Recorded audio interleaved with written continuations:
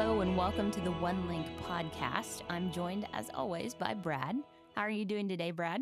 I'm doing well. Good to be here. Indeed. I'm looking forward to, once again, discussing faithful servants from the past. Who do you have in mind for today? Well, we probably should have hit this one around Christmas time, but let's talk today about Lottie Moon. Oh, great. I'm a big fan of Lottie. Yeah, me too. And for those of you at home who aren't as familiar with her, there's a yearly missions offering in her name around Christmas time. Hence Brad's comment about our need to talk about her closer to Christmas. That's right. And as we explore her story more, we will see that she not only had a tremendous impact in China, where she served for about 40 years, but perhaps had an even bigger impact on mobilizing people in America to go and to give to missions efforts. Yes, hers is an amazing story of faithfulness and perseverance. So why don't you share a little with us about her background? Okay. Well, what most strikes me about her background is what a rebellious young lady she was. God has a way of using people like that, doesn't he? He sure does. I suppose I'm living proof of this, aren't I? I don't believe it. I'm a changed man, Amy. I'm glad you didn't know me in my youth. Anyways, back to Lottie. She was born in 1840 on a plantation in Virginia. Her family was fairly well off and well thought of. Her great-grandfather, Thomas Barclay, had been buddies with Thomas Jefferson. So these were well-respected folks and kind of living the dream, so to speak, in the antebellum South.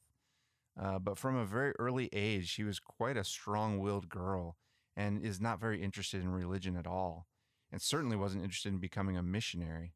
In fact, her aunt and uncle decided to leave Virginia to serve as missionaries in Jerusalem, and she decides, quite ironically, that being a missionary was a good way to waste your life. Wow. God certainly had some work to do in Lottie's life, didn't he? Well, so how did this transformation begin to happen in her life?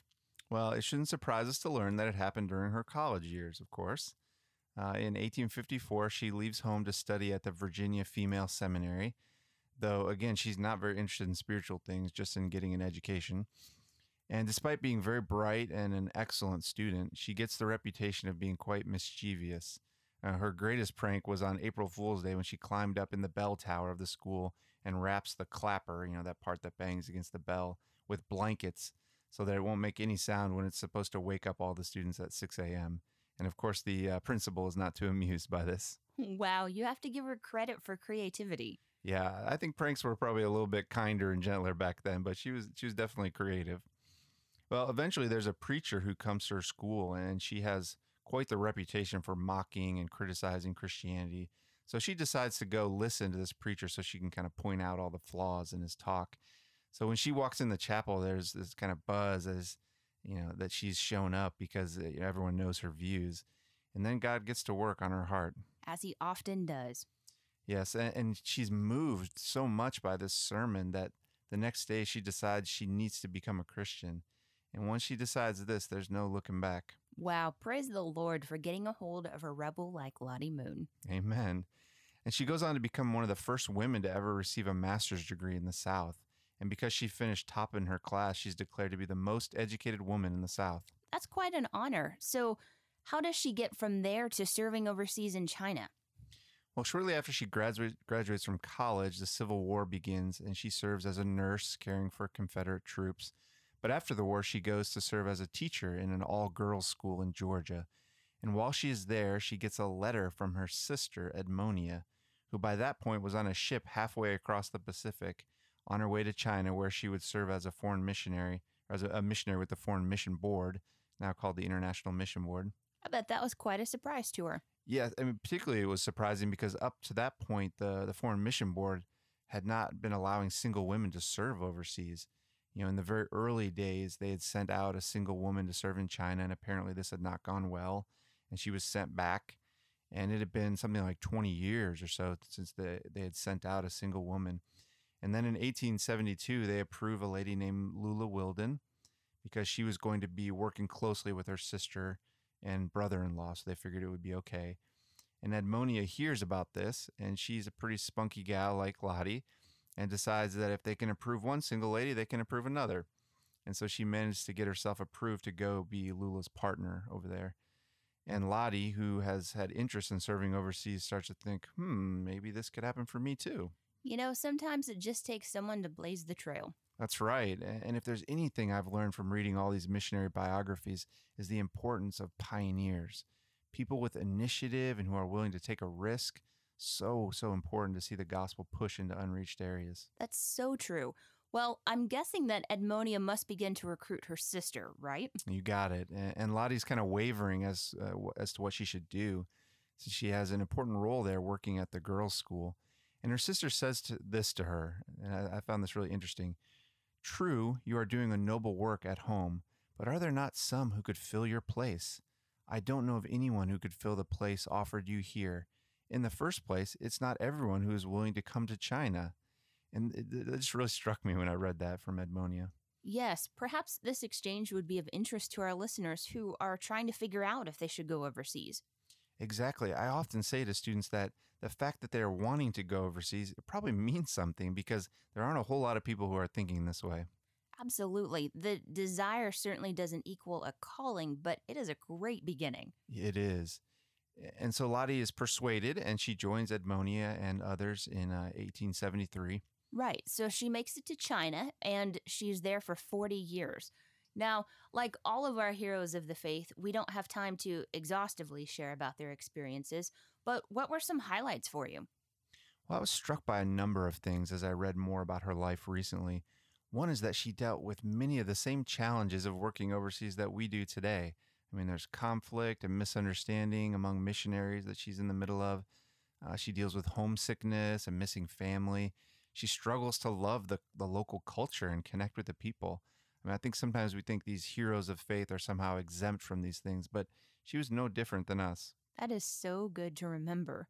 But despite all these challenges, she perseveres. That's right. And perhaps this is the single most important trait of someone who makes a difference in the world.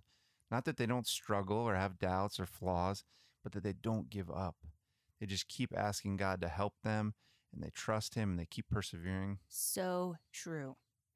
Well, the other thing that was noteworthy from her life is how she tried to help the Foreign Mission Board think about sustainability in their missions efforts. In particular, how they could help missionaries stay mentally and spiritually healthy while they were serving. And so she's constantly writing, she had this habit of just writing lots of letters back to the mission board headquarters, pleading with them to think about how they could do things like member care and giving missionaries furloughs and things like that. And when she first came to the field, there was no such thing as a furlough. And there's this sad but slightly humorous story about the board's early attempts to give their missionaries furloughs. There's a missionary there in China who's very burned out, and for whatever reason, they decide to send him to Siberia to take his furlough. And Lottie is just beside herself when she hears about this as to why you would send someone to Siberia for a break. And of course, this poor guy comes back in worse shape than when he left. Oh dear. I can't imagine being sent to Siberia for a furlough. It's honestly not my idea of a great place to recuperate. No, maybe not their best decision. But eventually, Lottie influences the board to allow missionaries to return back to America once every 10 years to take a break and visit with family members. Wow, 10 years is a really long time between visits. Right. And of course, this was the time before there were short-term missions. So when you signed up, the expectation was serving for life. So getting a break every 10 years was probably progress. But even with some greater attention towards member care, there were still people who dealt with health failures and even mental breakdowns because of the difficult conditions. And Lottie is there faithfully serving and helping her colleagues through these difficult moments. Even her own sister Edmonia becomes so broken down health-wise that she has to be sent back to America to recover and is never able to return. So tremendous sacrifice from Lottie and many others. They certainly did sacrifice so much for the gospel. Well, Brad, on a lighter note, I was wondering if you could confirm something that I've heard about Lottie Moon, and this is the fact that sugar cookies played an important role in her ministry. That's right. This will encourage all of those out there with a sweet tooth who are listening to our podcast.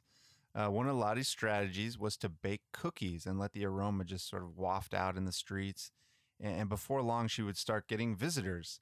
And this was one of a number of things Lottie did in response to her realizing that before she could make converts, she had to make friends.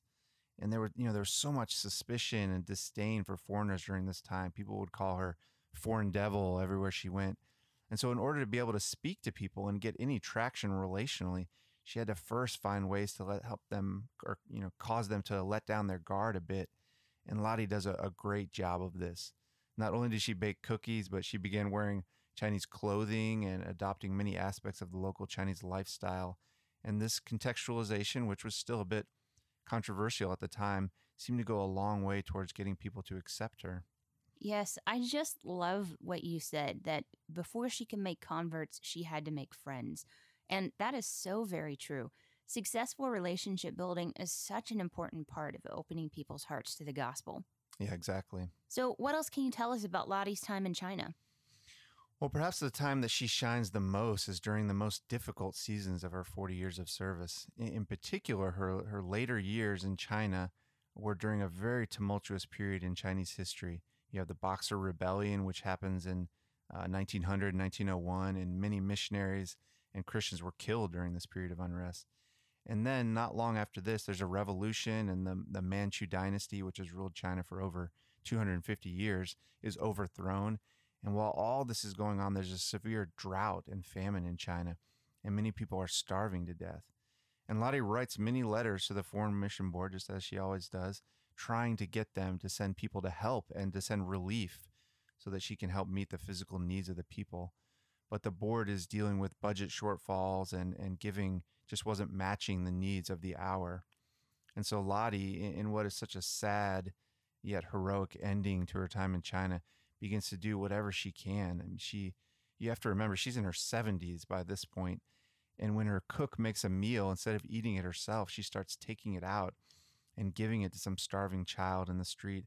And she basically starves herself in order to feed others. It's such a heartbreaking thing to imagine. Yes, and by the time one of her other colleagues realizes what she's been doing, she only weighs about 50 pounds. Oh my, she must have been so frail. She was, and one of the doctors decides that her only chance of recovering was to go back to America and rest. And as she's traveling back, she gets to Japan, and she passes away on the ship in the port there in Kobe, Japan. And that night, as she was slowly slipping away, she wakes up several times and keeps telling the lady who's caring for her, "We are weak, but he is strong." And I think that's such a good summary of her life.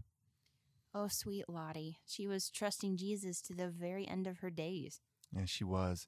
And the woman who's caring for her on her voyage back, her name was Cynthia Miller, later wrote about her experience with Lottie on this boat. And I'm going to let you read it, Amy, because I'm not sure I can get through it. It is infinitely touching that those who work hardest and make the most sacrifices for the Master should suffer because those in the homeland fail to give what is needed. Wow, that is certainly convicting. Yeah, I think it's a part of the whole harvest is plentiful, workers are few issue that we've talked about before.